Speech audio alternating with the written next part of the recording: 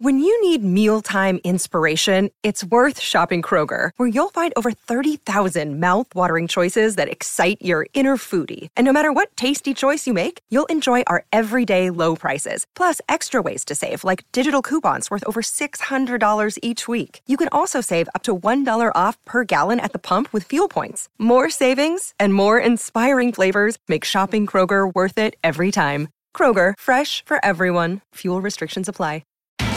It's Tyre Power's Big Footy Final Sale. To kick things off, you can get the power to buy 3 and get 1 free on selected Toyo passenger car and SUV tyres. Tyre Power's Big Footy Final Sale can't last. Visit tyrepower.com.au now. G'day, Mike Hussey here, but you can call me Mr. Supercoach. KFC Supercoach BBL is back and there's 25 grand up for grabs. So what are you waiting for? Play today at supercoach.com.au. T's and C's apply. New South Wales authorisation number TP/01005.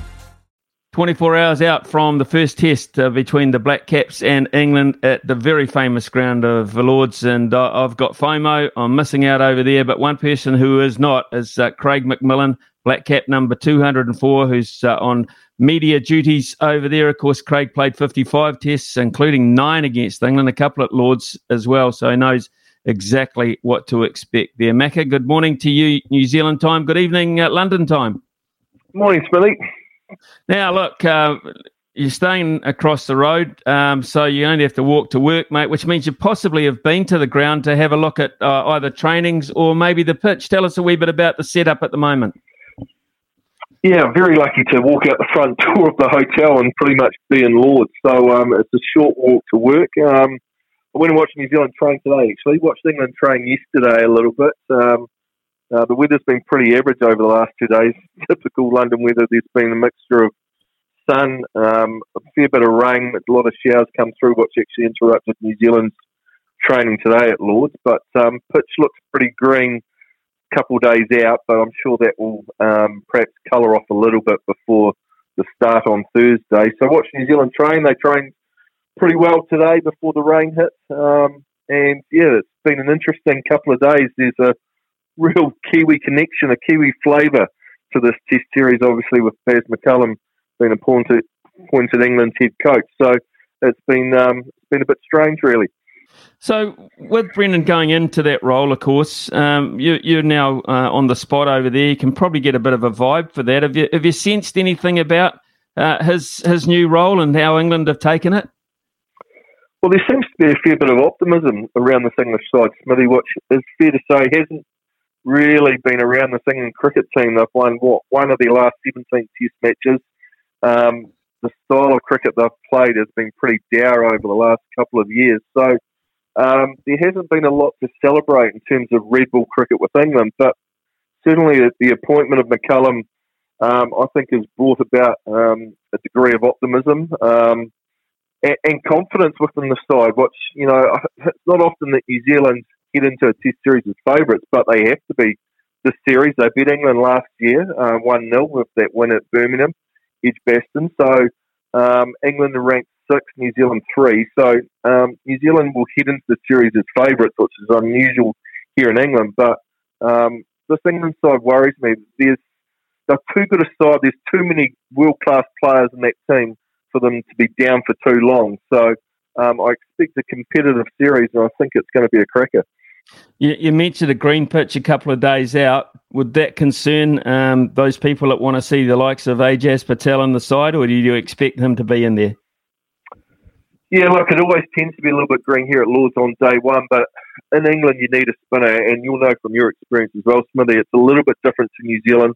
While both countries tend to have greenish pitches, it does turn and dry out a lot quicker over here than what it does in New Zealand. So I expect Ajaz Patel to play. I think New Zealand need to play a spinner. New Zealand played a spinner in both test matches last year. Mitchell Santner played here at Lords last year, and then Ajaz Patel came in for that second test match and bowled beautifully, picked up 3 wickets and picked up Joe Root in that second innings, which was important. So I think he'll play. So New Zealand's balance is going to be interesting because Trent Boult only arrived here in the UK yesterday, so Monday afternoon UK time from the IPL. So he just won't play this test match. He just won't have enough bowling under his belt in terms of red ball cricket to play this first Test match. So New Zealand will make sure he gets a lot of work through the next week, and he'll be fit and ready for that second Test. So it means that Matt Henry, I think, is a like for like in terms of a new ball bowler. He'll probably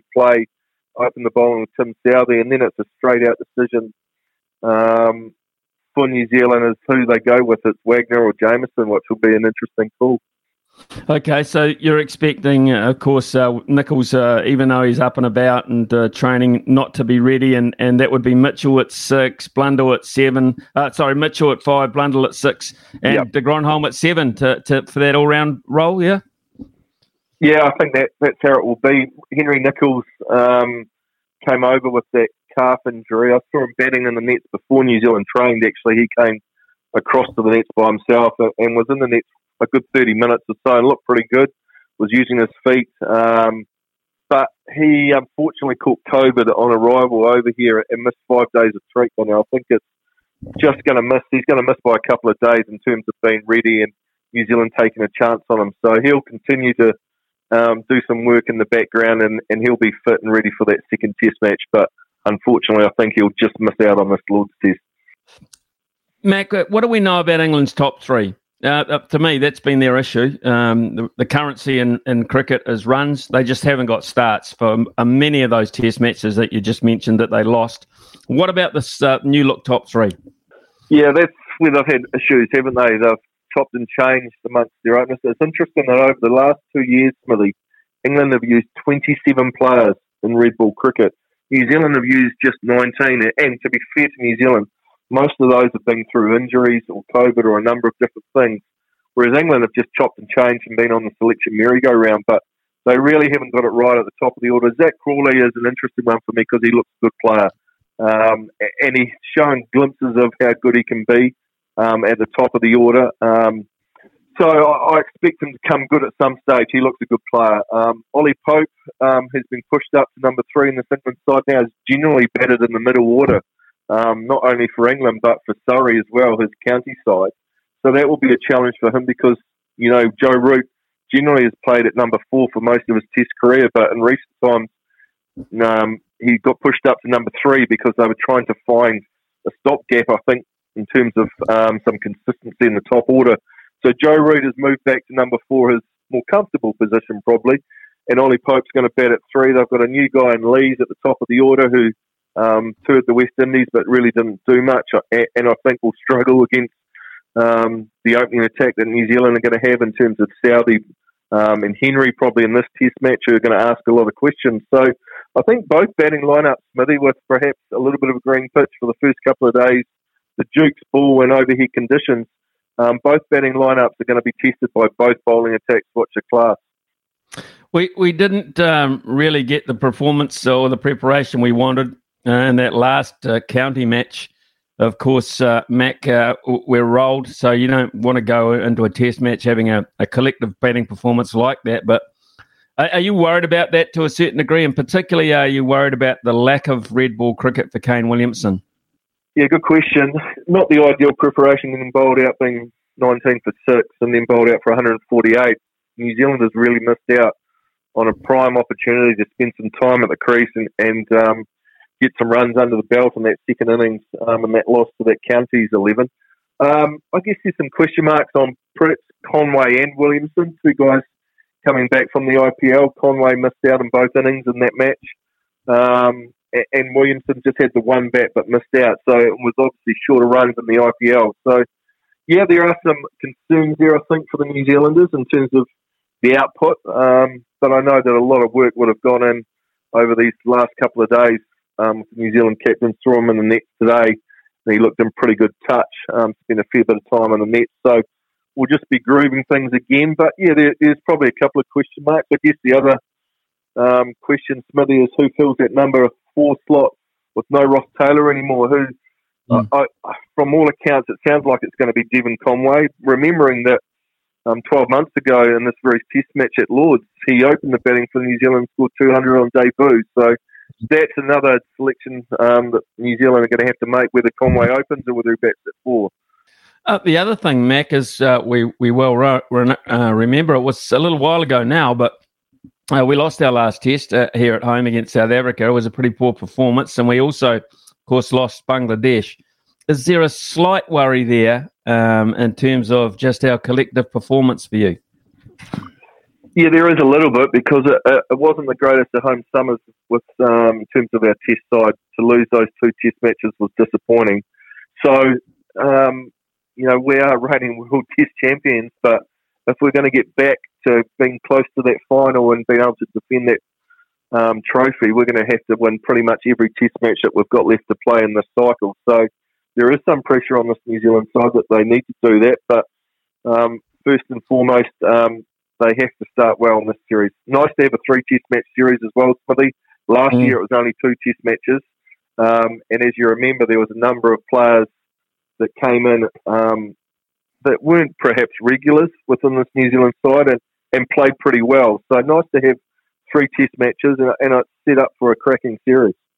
A lot of talk about a style of cricket England will play. We know Ben Stokes is a bit of a roll your sleeves up sort of a bloke, and we know Brendan McCullum is pretty much the same. Roll your sleeves up and let's take the challenge on head first. Is that the kind of cricket you're expecting this England side to play, or do you think they might have a slightly more conservative start?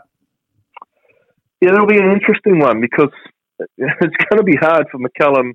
He's only been in the country 5 days. I talked to him the other day, and he's only been in the UK for 5 days.